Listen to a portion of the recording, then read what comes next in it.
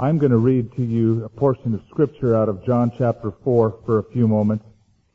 It's a familiar text, so you probably know it so well. It might be good to just listen to it. You can go ahead and find it in your Bibles if you like, but the lights are pretty dim, and my mom always said that I shouldn't read when the lights are really, really dark, so you may want to just use this time as a time of meditation. I'm just going to spend a few moments with you sharing from the Word about worship, and then we're going to get right back into worship. You know, a lot of times I think, reverse it in that we sing first, and then we get into the Word, when oftentimes the Word instructs us how to worship. Not that worship is just singing. It is much more than that, and one of these days I'd love to do a whole series on worship. But John chapter 4 is a set of texts that is to me of primary value when it comes to worship. I think it's the most important chapter and text in all of the Bible regarding true worship. God is about finding worshipers. Now listen carefully. The very apex, climax, and purpose of redemptive history is worship. The very reason Jesus died on the cross was to get non-worshipers to have a relationship with His Father so that they might be true worshipers. Jesus will say in this text, the Father is seeking, actively looking for those to worship Him, and to worship Him in spirit and truth. We've crafted a 3-word purpose statement. That isn't just a set of clever words because every church ought to have one, but because we feel it is absolutely the biblical worldview for any Christian, for any group of Christians. Upreach, and then inreach, and then outreach. You've heard me say those words time and time again over this last, 11 months. Upreach. My relationship on a vertical plane, upward toward God. Everything, absolutely everything, is determined by that. Because you see, to love God is to love God's people. And to love God is to love the world for whom Christ died. So when you have a relationship that is solid and biblical and right with your Creator, with your Savior, you're going to automatically love God's people. If you have a problem loving God's people, you have a problem loving God. If you have a problem evangelizing, you have a problem worshiping. Because all of them are tied to that. Well, in John chapter 4, and let me just read this to you. Jesus left Judea and departed again to Galilee, but He needed to go through Samaria. He came to a city of Samaria, which is called Sychar, near the plot of ground that Jacob gave to his son Joseph. Now Jacob's well was there. Jesus, therefore, being wearied from his journey, sat thus by the well. It was about the 6th hour. A woman of Samaria came by to draw water, and Jesus said to her, "Give me a drink." For His disciples had gone away into the city to buy food, and the woman of Samaria said to Him, "How is it that you, being a Jew, ask a drink from me, a Samaritan woman?" For the Jews have no dealings with Samaritans. But Jesus answered and said to her, "If you knew the gift of God and who it is who says to you, 'Give me a drink,' you'd have asked Him, and He would have given you living water." The woman said to Him, "Sir, you have nothing to draw with, and the well is deep. Where then do you get that living water? Are you greater than our father Jacob?" I got to pause at that. Imagine asking that to God. Who do you think you are? Are you greater than Jacob, who gave us this well and drank from it himself, as well as his sons and livestock? And Jesus answered and said to her, "Whoever drinks of this water will thirst again, but whoever drinks of the water that I shall give him will never thirst. But the water that I shall give him will become in him a fountain of water springing up into everlasting life." The woman said to him, "Sir, give me this water that I may not thirst nor come here to draw." Jesus said to her, "Go call your husband and come here." The woman said, "I have no husband." Jesus said, "You have well said, I have no husband." Now, I'm going to get back to that text. But let me just say that one of the saints from the past, named A.W. Tozer, made a statement. He wrote this down, and he said it to the churches he spoke at. We love his writings. I don't know if you know much about A.W. Tozer. He's one of the best Christian authors around. He wasn't much liked when he spoke because he was a fiery kind of a guy. Now that he's dead, everybody loves to read him. But when he was alive, a lot of churches wouldn't stand him. And he said something. He said, "Worship is the missing jewel of the evangelical church." It's the missing jewel. And you know he's right. If you go into the average Christian bookstore, you find precious little written about worship. You find a lot written about outreach and how to reach the world for Christ, which is important. We're here to be salt and light.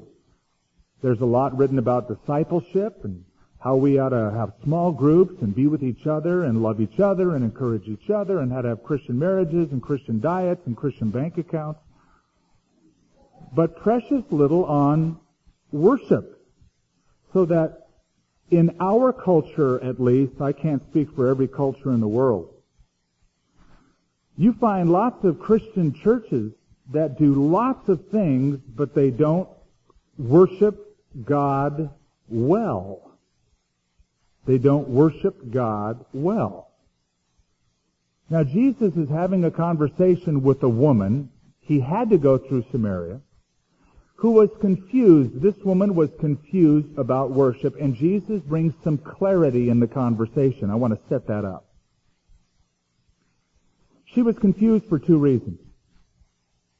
Her own spiritual baggage, number one. Number two, her own spiritual background. Let me explain. She came to the table, that is, to the conversation with Jesus Christ, having her own spiritual baggage. She had a sin issue in her life that clouded her idea of God and thus worship of God. You see, she was a woman who got around town. She's had 5 husbands. And she's now living with a guy who's not her husband. She doesn't know who she's talking to. She thinks she's talking to just some Jewish guy who's thirsty, not knowing this is God who's reading her mind and knows her life. And so he goes, "Go call your husband." She goes, "I don't have a husband." And I, in reading this, see that she's having a very curt, smart aleck kind of a conversation with Jesus. When he said, "Hey, I'll give you living water." And she goes, "Oh, I'd like that. Then I don't have to make this long journey from town to the well and get this water. So give me a tap. Give me living water so I don't have to come here." So finally, Jesus just cuts right down through it and says, "Go call your husband." "I don't have a husband." "You're right. You don't have a husband. Truth is, you've had 5 husbands, and the one you're now living with is not your husband." Listen to what she says. She responds by saying, "Sir, I perceive that you're a prophet." Duh. "Our fathers worshipped on this mountain, and you Jews say that in Jerusalem is the place where one ought to worship." Jesus said to her, "Woman, believe me, the hour is coming when you will neither on this mountain nor in Jerusalem worship the Father. You worship what you do not know. We know what we worship, for salvation is of the Jews. But the hour is coming, and now is, when true worshipers will worship the Father in spirit and in truth, for the Father is seeking such to worship Him." Jesus says something to her that causes her to change her whole approach. "Go call your husband. You've had 5 husbands, and you're now living with a guy who's not your husband. Sir, I perceive you're a prophet." She gets very spiritual all of a sudden, and she starts talking about worship. She brings it up. "Well, our fathers worship on this mountain. You Jews say Jerusalem is the place you ought to worship." Why does Jesus do this? Why does He uncover her sin in the conversation publicly, not with other people around, but even in this out in the open kind of a place. Why would she do that? Because she's wanting to get to the very issue of her life, the very heart of her life. Jesus wouldn't do this with everyone. I suppose with some people he would say, go get your tax returns. Bring them here. Let me look at them. And then he'd start telling them about how they cheated on their income tax. Or he might say, go get your internet history. And then he would rattle off all the websites that somebody has been frequenting, and then probably the same reaction. I think you must be a prophet. Well, she waxes very spiritual, and I'll tell you what she does, is the conversation moves from general to very specific. He's dealing with her sin. And whenever there is conviction of heart, and you've noticed this in witnessing, there's often diversion. With conviction comes diversion. We want to divert the conversation from ourselves and focus on somebody else because God is messing with our hearts. And so a lot of times people will do this. You've noticed when they witness, you witness to them and they're feeling the tug, the push, the pull, whatever it might be, the finger of the Holy Spirit. And they start asking you questions like, well, how come so many churches don't agree on this or that? And they'll try to divert the conversation. That's what she does here.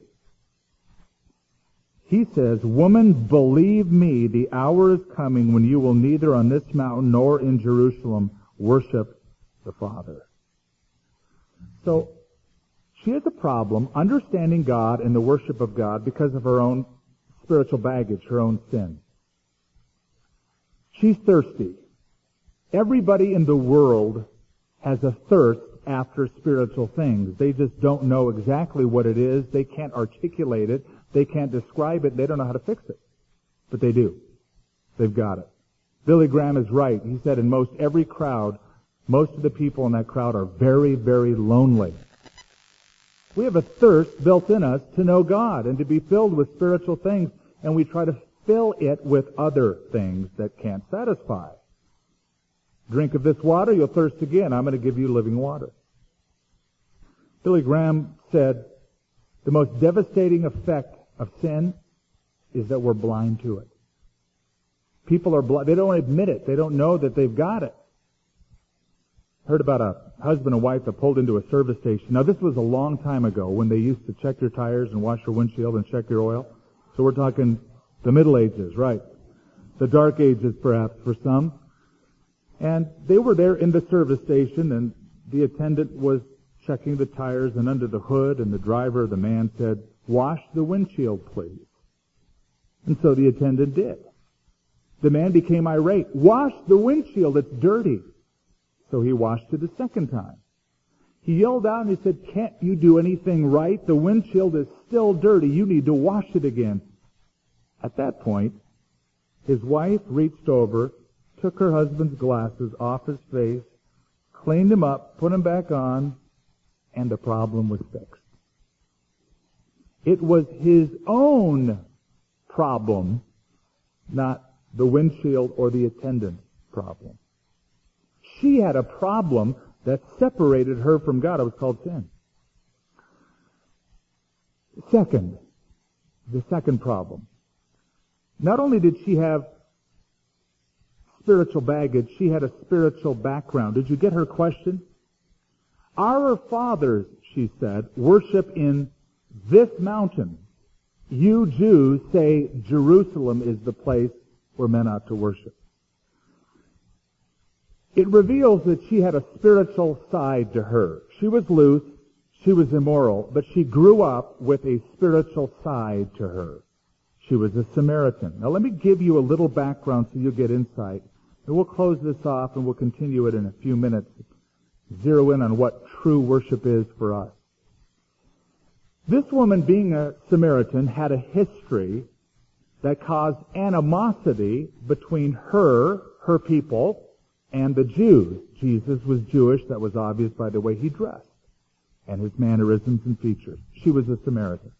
Our fathers worship in this mountain. You Jews say Jerusalem is the place to worship. This is what's going on. Years before that, in 722 BC, when the Assyrians came in and took captive the 10 northern tribes of Israel, as was the Assyrian manner of captivity, they would take the people out of the land, leaving only the poorest of the poor. Then they would bring in other people, Assyrians, and other groups of people they had conquered, and bring them back into this new land that they had conquered, repopulating that area with a whole bunch of foreign peoples who would marry some of those poor northern tribes, Jewish people in that area. So now the Jewish seed was corrupted by intermarriage, children, more marriage, children, so that eventually that race became known as Samaritans. As years passed on, the two tribes left, Judah and Benjamin, were taken captive not by the Assyrians. That empire was gone. The Babylonians took them captive, 586 BC, deported them to Babylon. 70 years later, they were allowed to come back. When they came back into the land and wanted to rebuild their temple, some of the Samaritans wanted to help rebuild their temple. The Jews said, no. You guys have been corrupted. We don't want anything to do with you or you with us rebuilding our temple. You're not pure in your worship. This caused a rebellion so that the Samaritans built their own rival temple in Samaria, had their own sacrifices in Samaria, believed in the first 5 books of Moses only, and from that point on there was a rift between Jew and Samaritan. So most Jews, when they wanted to go from Jerusalem to Galilee or Galilee to Jerusalem, never took the straight shot, which is right through Samaria. They went the long way around. It's like if you wanted to go to Los Angeles, you'd go through Las Vegas because you wanted to skip Anaheim and get into Los Angeles by going the long way around, perhaps. Or you go up to the high desert and around because you had such animosity between the people in Anaheim. There was such division that the Jews had no dealings with the Samaritans. So she had spiritual baggage, she had a spiritual background, and she's now curious about worship. Jesus said something revealing, and I'll leave you with this before we go to worship. You worship, she says to the Samaritan woman. He says, you worship what you do not know. You see, they only worshiped God based on the first 5 books of Moses, not the whole revelation of God. They had a very limited knowledge of God, and they worshiped. You worship what you do not know. We know what we worship, for salvation is of the Jews. But the hour is coming, and now is, when true worshipers will worship the Father in spirit and in truth, for the Father is seeking such to worship Him. It's in the present tense. God tonight, let's apply it, is looking for true worshipers who will worship Him in spirit and in truth. And in just a few moments, I'm going to tell you what that means, worshiping Him in spirit and in truth. But know this. God called us apart to turn us into true worshipers. And if we are to be true worshipers, how true our worship should be of the living and true God. You see, a lot of people call something worship, and it's not necessarily true worship. They feel very excited and very emotional and think great thoughts and experience great experience. The question is that what God wants? Because if God wants purely subjective worship, then He would just say, hey, whatever you're into, as long as you're sincere. But Jesus took and said that the Father is looking for worshipers who will worship Him in spirit and in truth. In other words, there is only 2 types of worship. Acceptable worship and what? Unacceptable. Those are the only 2 forms of worship. Anything that is not acceptable to God is unacceptable. Cain and Abel found that out. One's worship was acceptable, one's worship was not acceptable. In the Old Testament, in the giving of the law, and the tabernacle and the temple, God set up acceptable worship, and everything else was not acceptable. So it is incumbent upon us to find out what the Father wants in terms of us worshiping Him, if the very climax of redemptive history is that we might be worshipers of God. By the way, did you know that that's one of the best descriptions of a Christian? We worship God, Paul said in Philippians. We are those who worship God in spirit and have no confidence in the flesh. We live in a world that doesn't want to worship God. Doesn't want anything to do with God. So we are called out from the world to worship Him. And worship is more than lifting up a hand or singing a song. It is a lifestyle. Now we're going to go back to meditating and singing songs and worship, and then we'll finish off John chapter 4. But would you pray with me? Lord, what a startling discovery that woman was making when she was face to face with Jesus of Nazareth, who had come to this ancient place where there was still a temple, and there were many worshipers, and they were worshiping God as they believed God to be. What a stark reality broke in on this woman when Jesus said, "You don't know what you're worshiping. We know what we worship. Salvation is of the Jews." There was acceptable and unacceptable worship. And so tonight, you are seeking to find among us those who will give their entire lives to pleasing, to worshiping, to honoring you. That's why we were made. As we read in Revelation, for thy pleasure all these things are and were created. So Lord, would you speak to our hearts during the next few moments? Since we're made for your pleasure, we would search our own hearts and ask, are we pleasing you? Are we about that business of pleasing you? Have we reduced life down to pleasing us, or surviving, or are we living a life that is honoring to you? So Lord, use this time to search us, as David said. Search us, try us, know our thoughts, know our ways, see if there's any wicked way in us, and lead us in the way everlasting. In Jesus' name.